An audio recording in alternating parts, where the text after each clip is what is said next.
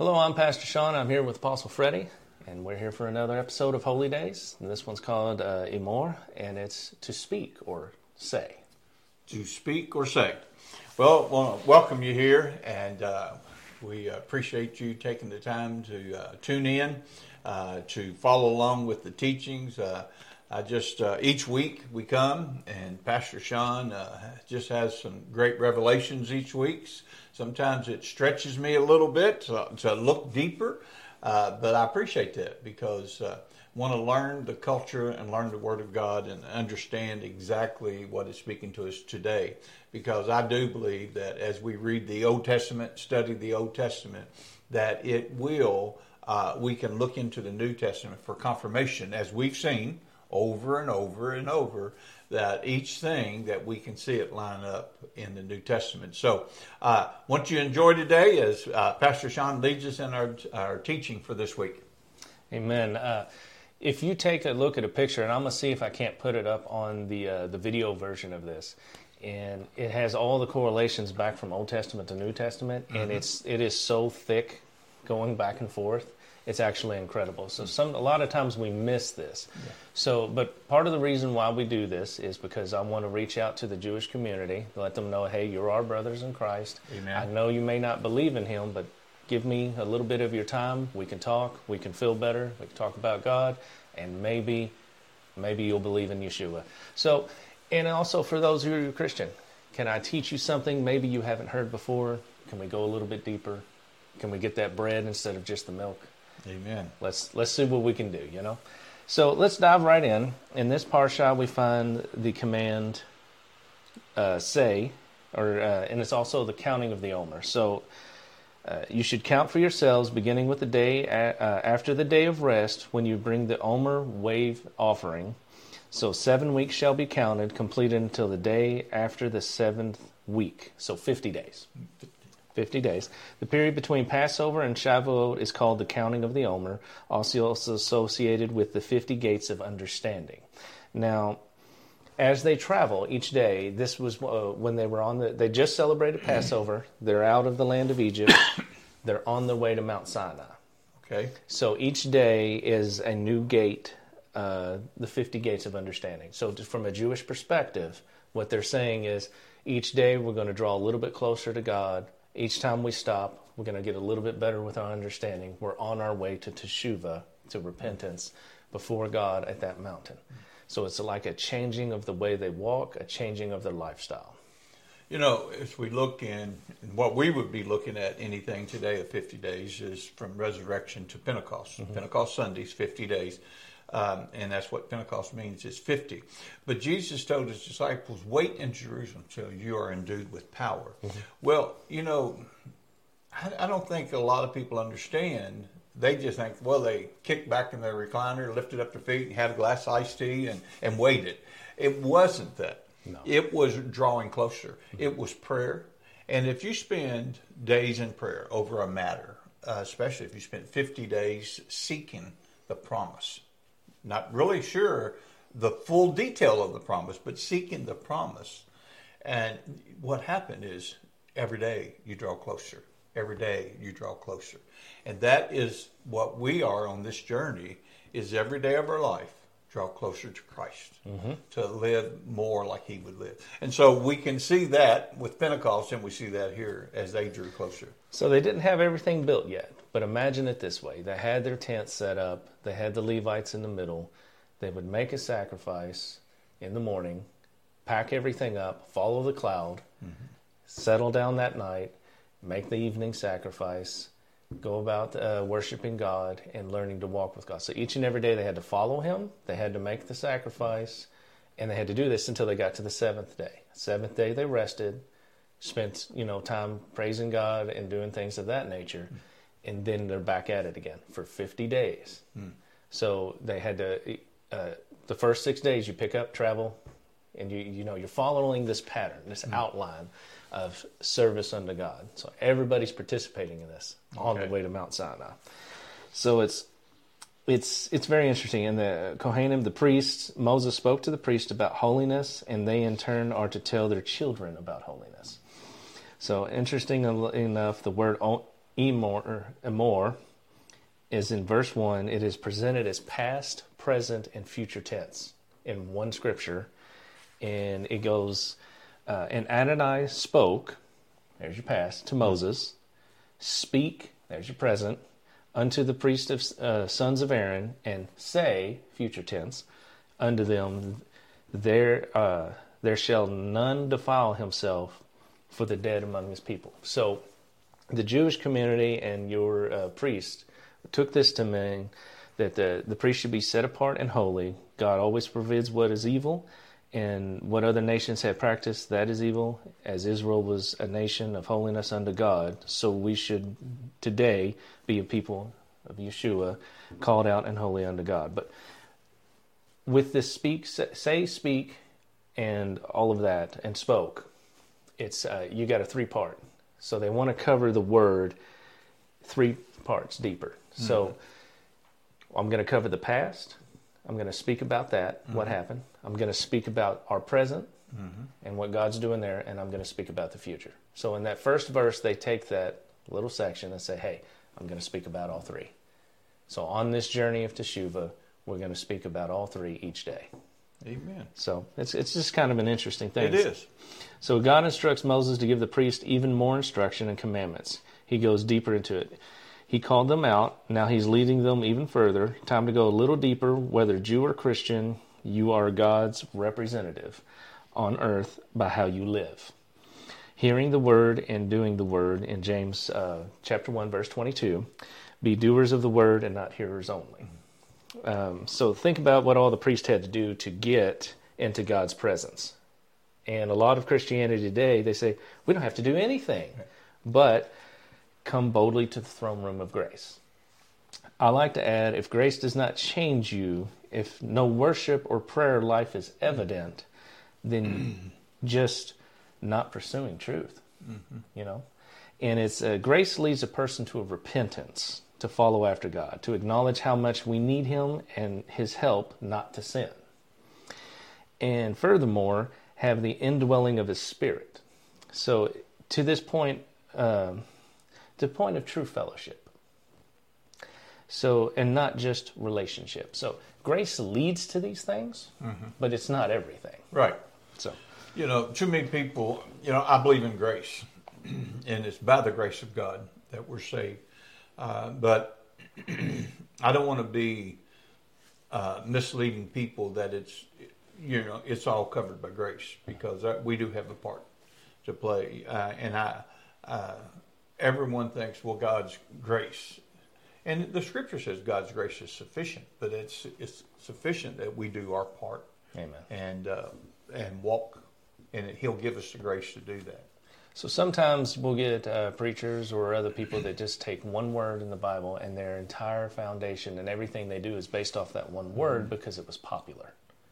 And I don't agree with that. I teach the Bible and everything in it, whether I like the subject or not, whether it's popular or not.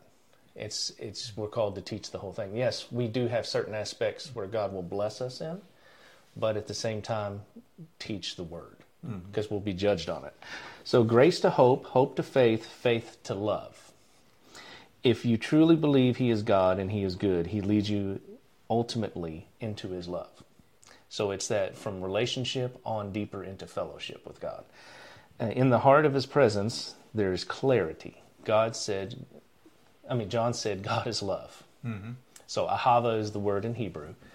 And, you know, when they used to say the name of God, what they've done in English is, hey, I'm going to take Elohim, I'm going to take Elohai, I'm going to take some of these different ways to say God, and I'm going to use those vowel points and put it in the Yud Veh Have, and that's where we get Yahweh from. But also, if you were to take what John said, it would make it, you know, ahava is Yahweh. That would be the way to say it. So if God is love and you take those vowel points and put them in, it's just another way to look at it. But we don't technically know that name with the accurate vowel points because we didn't descend from the Levitical priesthood. Maybe some of them know today, but it's the true name, the exact way to say it was, you know, known by Moses and his priests, but we may not know anywhere today exactly how to say it. But, it'll be revealed in time. Amen. But if we truly believe in his love, then we walk out his journey for us. I worded it that way on purpose. His journey for us. Not our journey. His journey. We always got this thing, I did it my way. And, that's a song. And a lot of people love that song. He did it his way. I did it my way. But when we come to the scriptures, we got to do it God's way. That's the only way you're going to be blessed. You have to find out what God's plan is, his journey for our life, and do things his way. And that is walk in a spirit of repentance and obedience unto him. Amen. Amen. And if you were to take it, like I said, with Ahava is Yahweh. If you were to, with that word, it would mean self-existent Father of love. So he's self-existent. No one created him, but he is the Father of love. So it's just one of the ways it could mean it. But, in the Bible, trust in his direction for us and not pursue whatever we want. It's a basis of the Bible. And if you love me, you will obey me. It's scripture. So we'd like to leave that one out. We just talk about grace. Hey, you can go do whatever you want for the rest of the week. That's not really how this works. I want to, excuse me. We talk about salvation. And we know that when you lead someone to salvation, they come to understand the scripture that Christ died on the cross for their sins, and he bore their sins, and that he rose from the dead and entered into heaven. And we confess that with our mouth, and we're saved. We're born again. We're a new creation in Christ Jesus. Old things have passed away. Behold, all things have become new. What we've done, we've entered the family. We've entered into the realm of the kingdom of God. And, but, God does, and, it's like we get in the door. Well, let me camp out right here inside the door. I don't want to go further with God, but I want to camp out just enough to be inside the door that I can still look into the past or step back over and back and forth. And that grace theory, we step in the door, we got in that door by grace. And, but, we have to go away from the door further deeper, because there are several passages in Scripture in the New Testament where we take of the 10 virgins, or where Jesus said those that stood and said, they'll come up to knock on the door, and he'll say, "Depart, I never knew you." Well, they said, "Wait a minute, did we not prophesy in your name?" Well, who prophesies? Do the heathens prophesy or the Christian? Did we not cast out devils? Who cast out devils? The heathen or Christians? Did we not do this in your name? Did we not do this in your name? And so these are believers. At least inside the door, believers. But he says, "Depart from me, I never knew you." And they shall, but then he'll say to the others, "You come and inherit the kingdom of heaven." So, it's one thing to get in the kingdom, get in the family. Yeah. But to inherit eternal life, we've got to go deeper and further. And that's what you're saying here, the same thing. To him who overcomes, I will give the crown of life. So what it's saying, and everything that he's saying, is we have to go a little bit deeper. We have to have that relationship into fellowship with God. What does God want? He wants to know you. And he points it out plain in the parable of the virgins. Because they did some of these things and they worked for him, but inwardly they weren't right. So imagine that as being a preacher. You're anointed. You have the gifts. You can operate in them. But your inner prayer life and your inner life and the things that you face day to day and spending time with God, a wreck. What happens? They knock. Did I not do this in your name? When does ministry and pleasing people become more important than spending that time with God. It's very dangerous ground to walk. So I say to anyone, work on your relationship with God, work on fellowship with God. Worry about ministry later. You know, the Bible, in a way, it talks about it. Yes, we're supposed to do these things for God, and yes, we want to do ministry, and yes, we want to do all of this. I'm not saying not to. But what I'm saying is, God wouldn't tell you not to take care of your family just to go preach somewhere. Mm-hmm. He's going to tell you, why didn't you take care of your wife? The Bible talks about this. There's the priests mistreating their wives and mistreating different people. It mentions this kind of thing. We're supposed to live out this life, and it should be evident in every area of our life. This is what they're learning on this journey to Mount Sinai. Let it be evident, obey me in every area of your life. So they have to get up, they have to pack up, they have to follow the cloud, they have to listen to the priest, they have to go about their life drawing close to God each and every day. That's the point that we're trying to make. Right. Is that drawing close to Him. If you love me, you will obey me. And that doesn't mean, hey, I'm just going to go cast out a few devils and maybe raise the dead and use some gifts, but my personal life, I don't even talk to God. All I do is pray for the gifts. All I do is pray to be anointed. And I don't want that relationship with Him. I don't want to obey what He says. I want to do what I want to do. These are dangerous grounds to walk.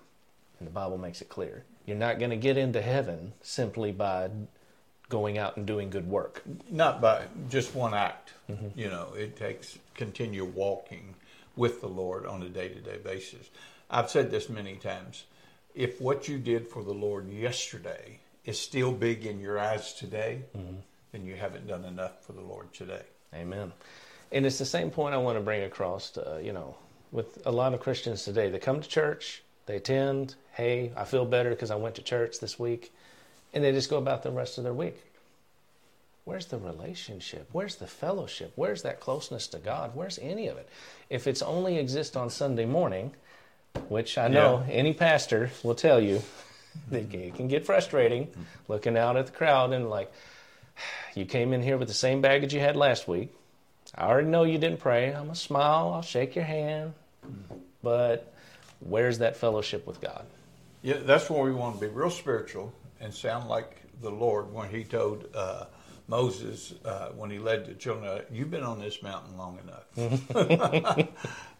Get off this mountain, move forward. And so sometimes we want to stuck on that same mountain in our spirit of self-pity or whatever it may be. And it's take the Word of God and put it to action and take a step further and grow. Move with God. So, Amen. Led by His Spirit to grace, led by His Spirit to hope, led by His Spirit into faith, by His Spirit to love. Amen. What is the sign of the end times of God's people? They love one another. Mm-hmm. If you truly love one another, and it's not about ministry or oh look at me or any of these nature things, and you're in true fellowship with God, you love one another. It's the sign.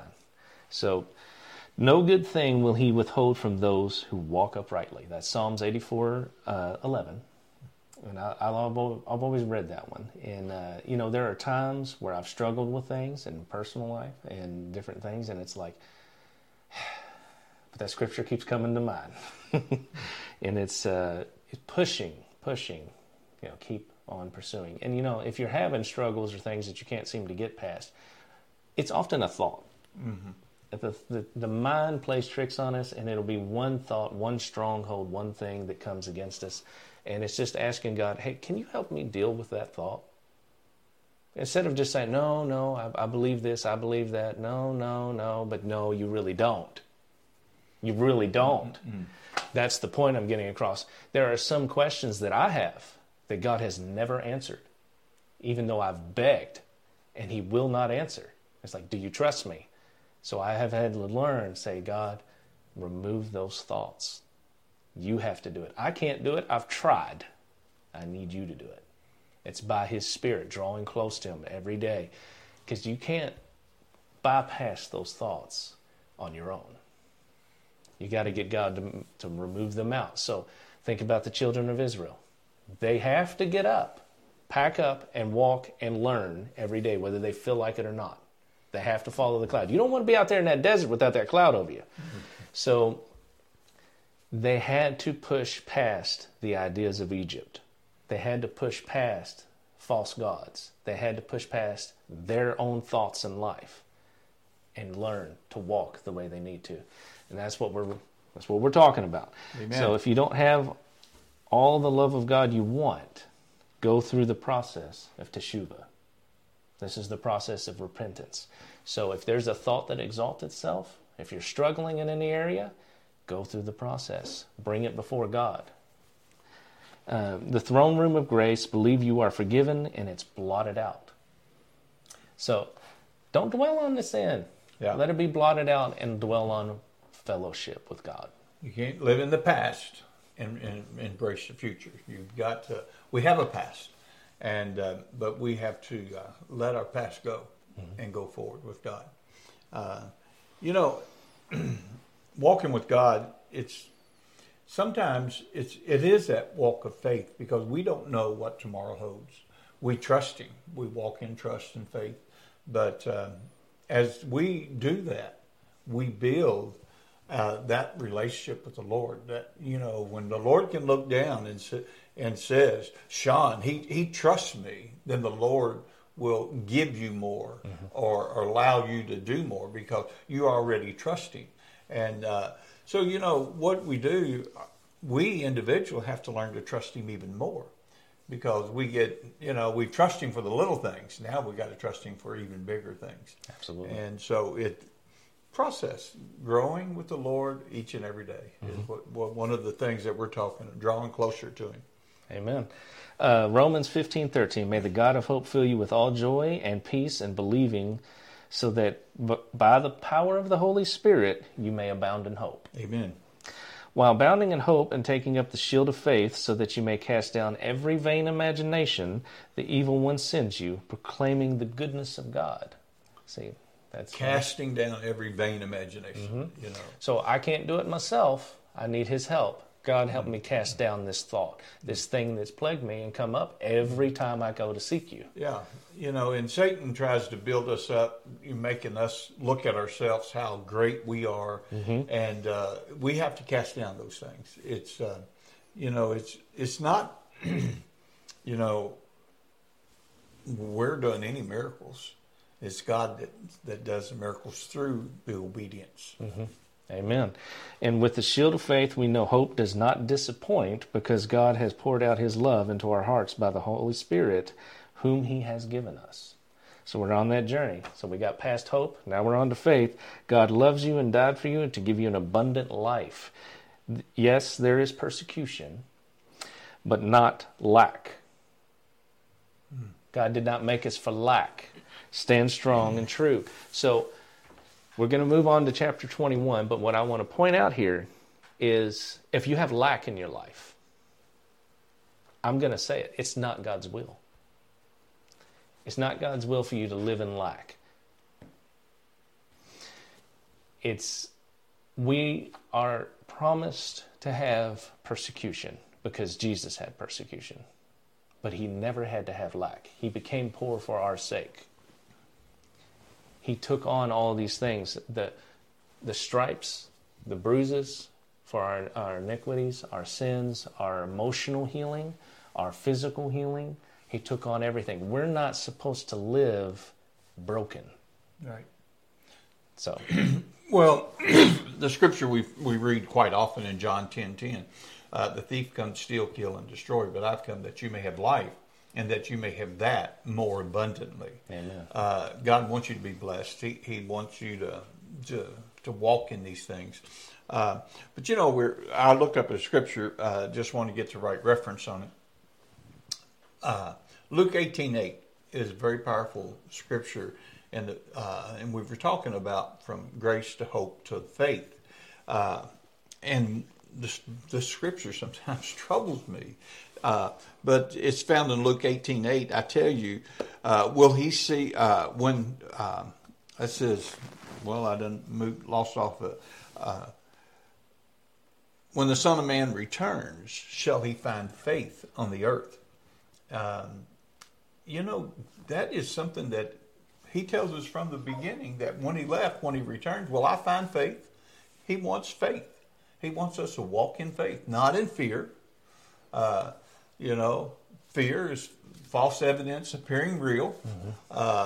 But he wants us to walk in faith. And so the progress that we just studying today, grace, hope to faith. And so as we walk, we're saved by faith. But it's the grace that we're saved by grace, where we walk in hope, and then we build faith. Same three steps. Amen. And if you're in a position where you say, well, you don't know what I've been through. I've been through some pretty good stuff. So if you're in that situation, there's an email at the end of the podcast, and I'll put it on for the audio version as well. Email us. We'll pray with you. You're not alone. Pray with us, and we'll help you with that. But it's making that journey. Like I said, if you're stuck in a repeating cycle, what's the thought? What's your thoughts? I'm not going to say anything else. Well, you focused enough. Because we're poking the bear, so to speak, for some people. And I know that. And I know that because I've been in that spot. But we'll press on. In chapter 21, priests can go near a dead body if it's a close relation. However, the high priest was not allowed to do so. They were not allowed to marry a prostitute or someone who has been divorced. If a high priest's daughter prostituted herself, both her and her father were considered unclean. She had to be burned to death. It's pretty serious because he's the high priest, the direct representative of God. So imagine if a pagan culture had something like that done. Well, they'd kill her in the street. So there is, you can't get away with not showing God reverence here, because it's showing you and it's demonstrating he is God, but also at the same time he does judge. Absolutely. And we have to have that covering with Jesus, because imagine how many people have made mistakes and done things. So there was strict guidelines, though, where certain sins were not covered by an animal sacrifice. It's important to remember that. So how does God really feel about it? Look up the sins. He'll tell you how he really feels about it. So if you find yourself in one of those, I would seek God on that, because it's very important. I know this one seems harsh, so let's talk about it. Jesus, the ultimate sacrifice to blot out our sins, had not yet come. They did not have the indwelling of the Spirit or access to grace the way we do. He is a holy God that must judge. That's what I was going over. Animals' blood does not cover everything. The Bible makes it clear right here, so why make people do it? Why make them do it? If we wait on God to judge, it's like waiting for the Supreme Court to judge in a case for us. It's final.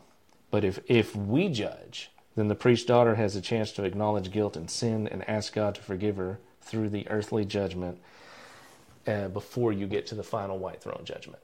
So I want you to look at that. What am I saying there? If we judge on earth and they've already paid the price, are they eternally damned? I'm just going to point that out there. This is a serious question, because people have debated this for years. Right. At the white throne judgment, is God not a just God? Does he not look at their entire life? Does he not look at everything? Yes, there's only access by Yeshua, but Yeshua had not yet come.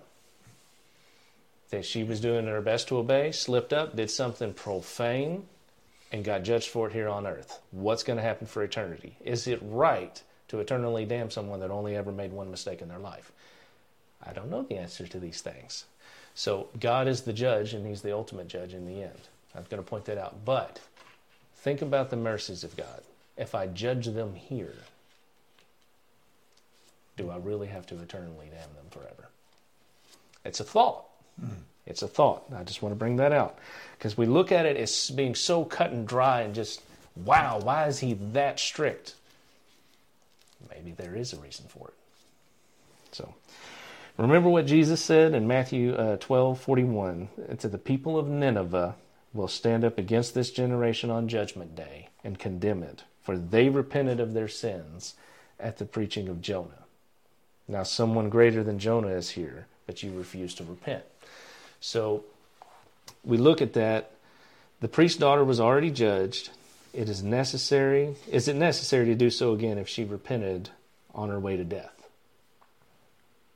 There's just another thought. Dear God, forgive me. You know, it is, we know today that once we can be just like the thief on the cross. Mm-hmm. If we repent at the last second, the last hour of our death, then we know that we are saved according to the Word of God and Scriptures. But as we do our best to live as Christians, we're going to make mistakes. We're going to sin. But that's why it's important to constantly, be seeking the Lord's forgiveness, that He can cleanse us. And, the word repent means to turn away from and not do that no more. Mm-hmm. So we have to have true repentance. And I believe true repentance, when we're remorseful and true repentance, not just remorseful because we got caught, which a lot of times, we can see that, but truly repent. And God knows the heart. And that's what God looks at. He judges us by our heart.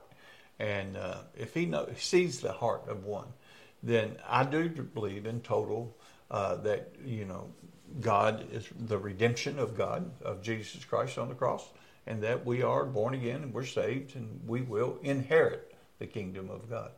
But we can't walk in a false pride. I'm just going to say it, once saved, always saved. It just doesn't work that way. It'd be great if it did, but not everything has gravy on it. So it just doesn't work that way. But, we just need to truly search to live a holy life unto the Lord. Amen. Amen. Ecclesiastes puts it this way: for our lives, what should we dwell on and consider and try to figure out? So in verse 12, 13 through 14, fear God and keep His commands. This is the whole duty of humans. For God shall bring every deed into judgment, every hidden thing, whether good or evil. Mm-hmm. The hope that God will bring true judgment and clear away every useless thing. Everything that has no meaning in our lives, we should walk uprightly before that day. So it's why? Because it's better to judge ourselves before He does. Amen. I'm just going to point that out. Those who had defects of any kind could not go beyond the veil in the temple, or go up to the veil, I should say, is what it's trying to say here, to commune with God. But they could eat of the sacrifice. So if a priest had a son that was defective, or something was wrong anywhere, that he could eat of the sacrificed food. So someone who was maimed or dwarfed or any defect could not enter the Holy of Holies, though. You could not be a high priest, or you could not serve in that function. There is no defect in God's presence. That's what's important to remember there. It wasn't to punish them, but there is no defect in God's presence. Remember, everything in the temple represents Yeshua and God in some way. So all of this had to be done a certain way.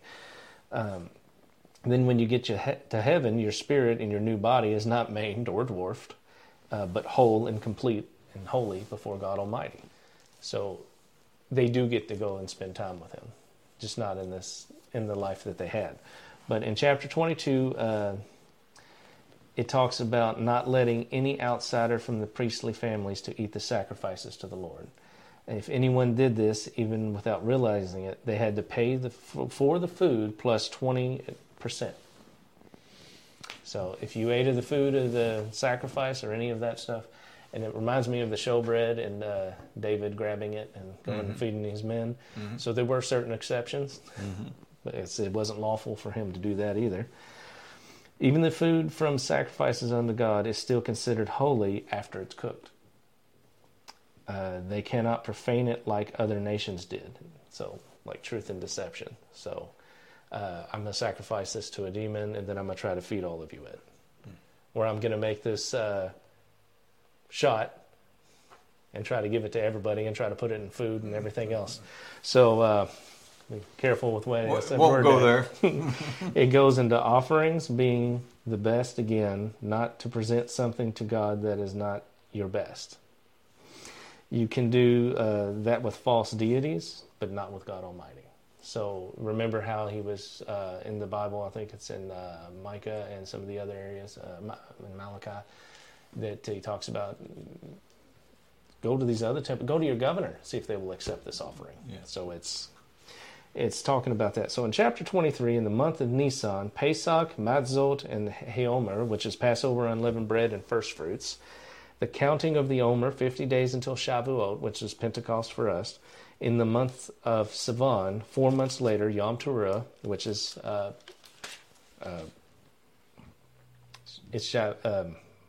trumpets. Oh, I don't know why I got lost there. Yom Kippur is atonement. Sukkot is tabernacles. And then it leads to Shemini Atzeret, which is the assembly. So it's the 8th day assembly. So it specifically mentions that as a separate event. We'll go there in a minute. These holy days are extremely prophetic and give us clues into the timeline of God. So all of these things with the feast, they show you what happened in the Old Testament. They're going to show you what's going to happen. And they have a prophetic timeline, as well as with the harvest cycles. But we're not going to get into all that today. But Passover and unleavened bread, sins blotted out. Shavuot is revival and refreshing. And tabernacles is restoration. It's the complete restoration. So Sukkot, or tabernacles, is a rehearsal for what is to come. The Bible says that here. This is rehearsal. So when God Sukkot tabernacles among his people, the 8th day assembly is fulfilled at the end of the 1,000-year reign of Christ. So that's what we're pointing to. When God comes down and dwells with Jesus and the Holy Spirit, they're all here on earth. It's a great gathering, an assembly. So Shavuot, the Feast of Weeks, Pentecost had its fulfillment in Acts 2, was also the day of Moses received the Ten Commandments. So that's Shavuot. That's Pentecost. That's where they were headed. That's the journey we're talking about. So the Feast of Trumpets, the church, those who believe in Yeshua as Messiah at the sound of the last trump, raptured out. No man knows the day or the hour. Feast of Trumpets had a priest that would go out and declare when the moon cycle began. So he would declare when the Feast of Trumpets actually starts and when it ends. They had to have at least 2, and they would go out and declare, this is when it begins. So they had to look for themselves to see. And it's a 2-day cycle, not 1. So many of your preachers today believe that the Feast of Trumpets, Rosh Hashanah, is when the rapture will take place. You know, and that is, when we look at things like this, it does point to that, and we can believe that is the season. But there is several incidents in the Bible where God did break the rule of thumb. And I want to just point it out, because that you just said it, and we believe it, that no man knows the day or the hour. And never will I try to tell you this date, this year, or whatever is the rapture of the church, because I don't know.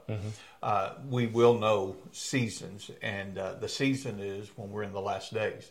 Well, I believe that most people will agree that we're in the last days. Most every preacher. But it does make a strong argument that during this time frame, the Festival of Trumpets, the trumpet will sound, those in Christ will be resurrected up. So I do believe in that. And it very well could be in that season. But that doesn't give us a right to live for the devil. 11 months out of the year, we come into this season, now let's get right with God. And one of the reasons of that, because tragedy, accidents, you're not guaranteed tomorrow. And over the past 29 years of pastoring, there has been too many occasions where on Sunday morning that I pleaded with someone or the someone in the congregation to make that day a day of salvation. And to only get a phone call that evening. And this has happened on a couple of occasions, that there was an auto accident and so was killed. And they were sitting in church that morning. And many times it has been on days where I've really felt a strong urgency that someone needed to make the response to the message of salvation. That may be you today. You may be listening to us, it may be a week later, a month later from this podcast, but you're listening to this message today, and you've been wavering, you've been on the fence, you've been thinking about it.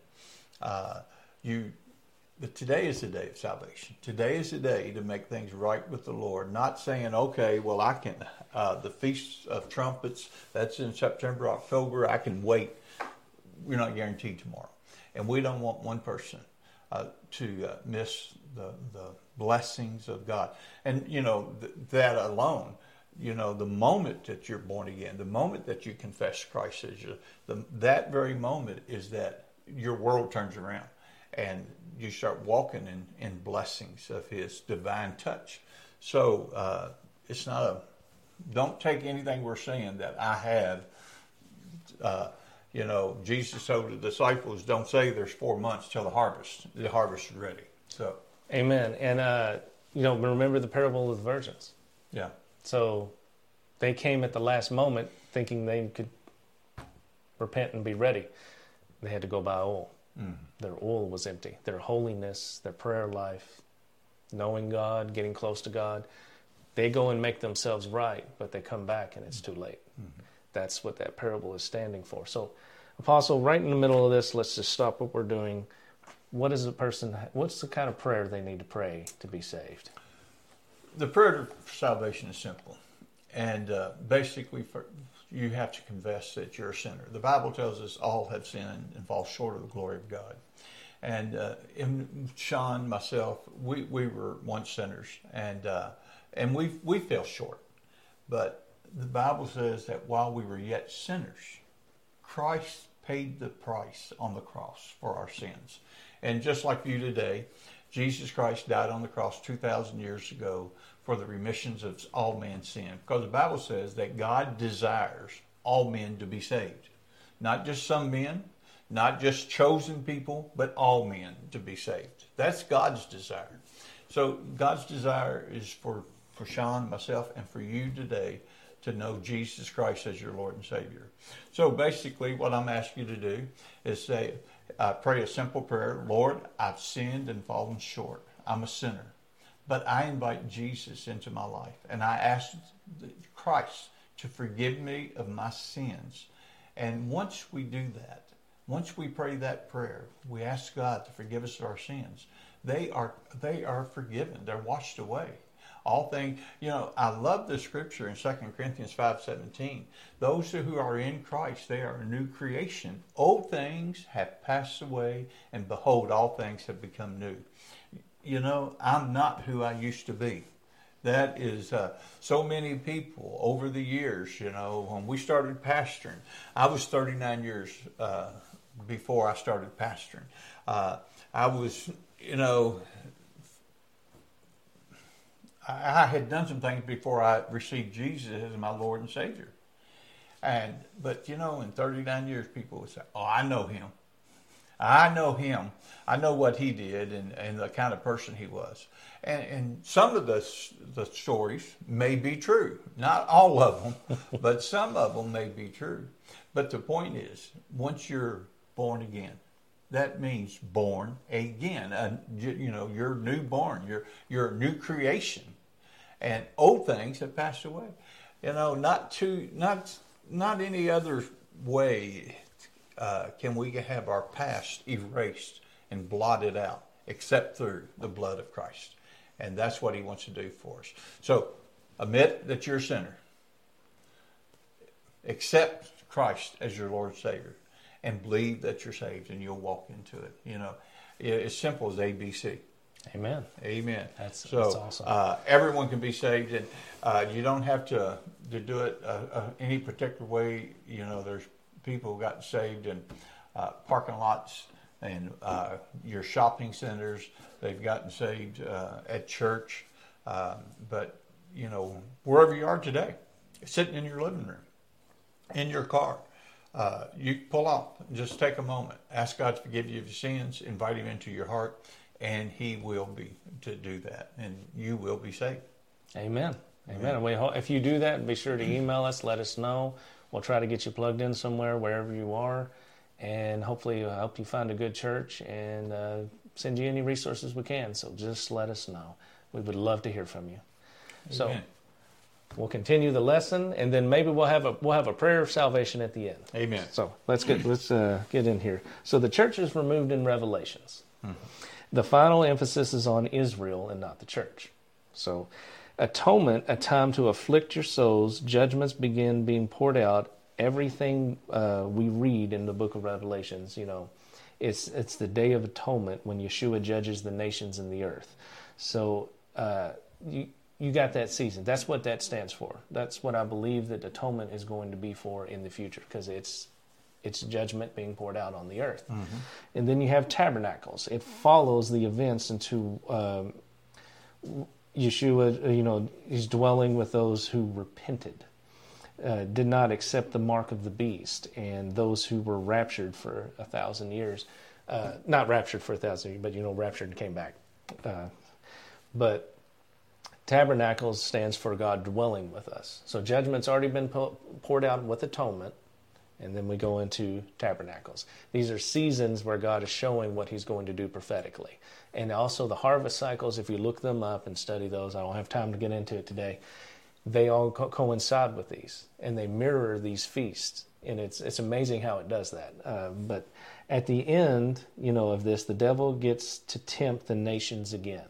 After 1,000 years, after he is defeated and thrown into the lake of fire, the Father comes and dwells with Yeshua, with us on the earth, the Shemini Atzeret that I mentioned before, 8th day assembly. So thank God for that. We're going to get to dwell with God on earth, with Yeshua, with the Holy Spirit, with all of them. And, there's three and yet they're one. I'm not going to get into the Trinity argument, but it's... knowing that's how it ends. See, for 1,000 years, you get to learn to be priests. We all are going to have to go through it, one way or another. So it's good to learn this now. But there is, learning what everything meant and what God wanted for us. That's what we're talking about. So they're on the way to repentance. They're on the way to Sinai. And we're going to get back we'll go ahead and go to chapter 24. But I just want to say, looking forward to that 8th day assembly, looking forward to Jesus coming back for the 1,000 years. We have that to look forward to. So no matter how bad it gets, which it's not looking great out there in the world right now, don't dwell on those things and don't watch them all the time. It's find something good to watch and something holy, something pure. Think on these things. Yeah. The scripture. So that's the process of heading to Mount Sinai. That's the process of heading to Shavuot, to repentance. So we're heading to that season, and then chapter 24 comes in. Command the people to bring you pure oil of pressed olives for light, to keep the lamps burning continually. So keep your prayer life continual. Yes. Keep it intercession continual. Keep professing those words of faith, hope. You got grace, hope, faith that leads to love. Go deeper. Keep confessing these things. Never give up, because what do you get if you give up? Yeah. We mustn't let our light go out. Yes. We must keep it burning.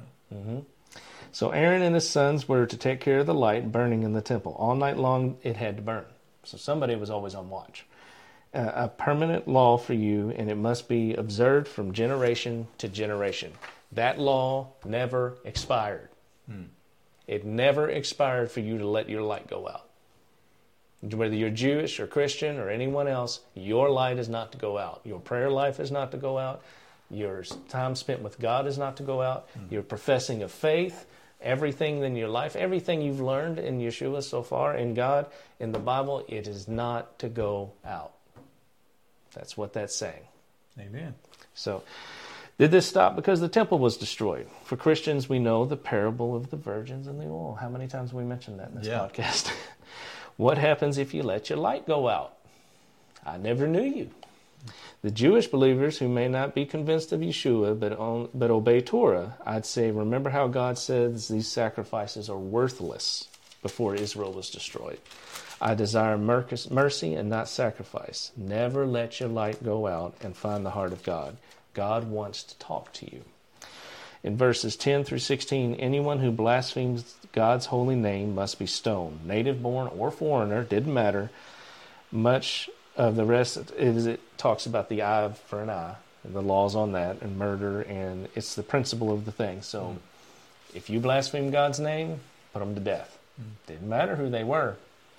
In verse 23, they obeyed God's instructions, and they stoned the man who blasphemed. He was a foreigner. They had come in. He blasphemed the name of God. There was a dispute. They took him out and stoned him. They obeyed. What does this mean for today? Anything that blasphemes God's name, remove it completely from your life.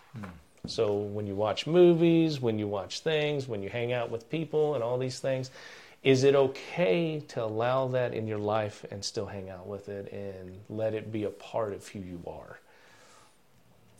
Well, God says, be holy for I'm holy. And as a matter of fact, I'm preaching on that this coming Sunday.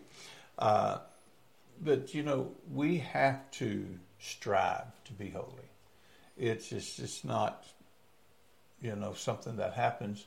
I know at salvation, God makes us holy for that moment. But, once we receive Christ, we still live in this world.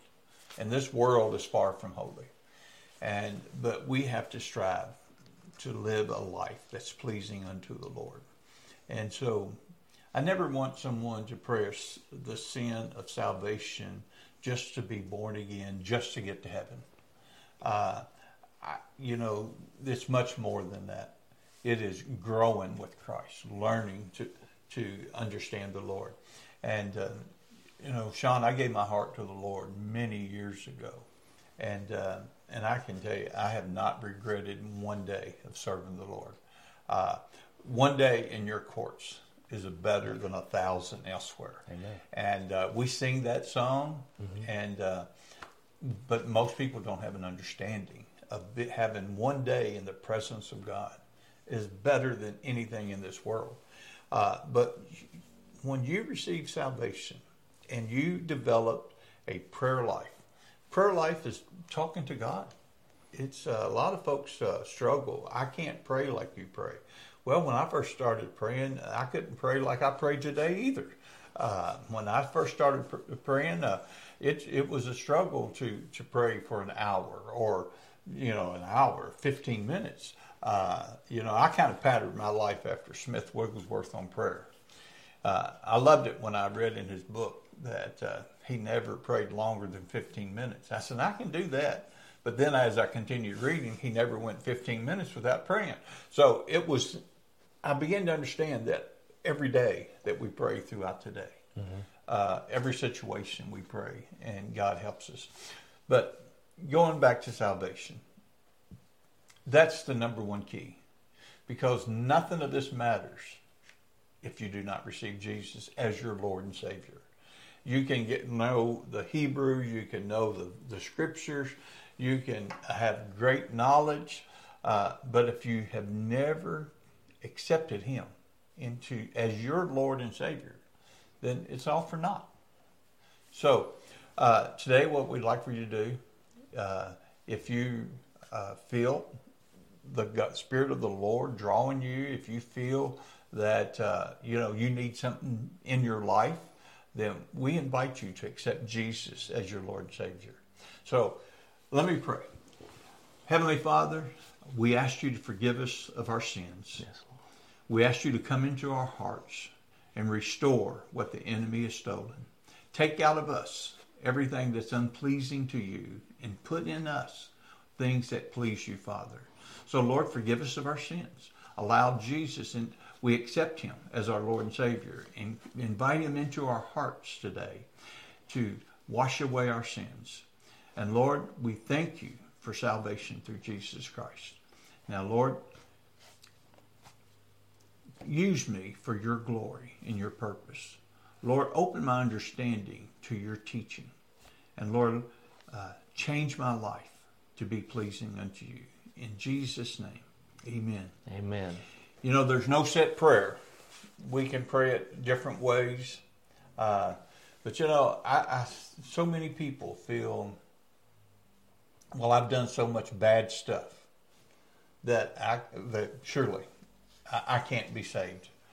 You don't know what I've done. It's just the same scenario. You don't know what I've been through. It doesn't matter what you've been through. Even when it comes to salvation, it doesn't matter what you've done. If you repent of your sins, you invite Jesus into your heart, then you will be saved. And I love the story of Jesus on the cross with a thief on either side. And one mocked Christ on the cross. And the other one says, remember me when you go into your kingdom. And Jesus said to that guy, he didn't say, well, what did you do? He didn't say how bad your life was. This man was tried and convicted and was on the cross. And Jesus said, this day you will be with me in paradise. So salvation is instant once you receive it. And it doesn't matter what anyone says. You're a new creation in Christ. Amen. And I just want to bring out one point. It's just something I thought of. If you've, in the Old Testament, God expressly forbid them sacrificing their children to Molech. And I just want to bring out, if someone did have an abortion and they're watching this, and you do want to get saved, but you don't feel that you're worthy, I want to point something out here. The child's spirit goes to heaven. Mm-hmm.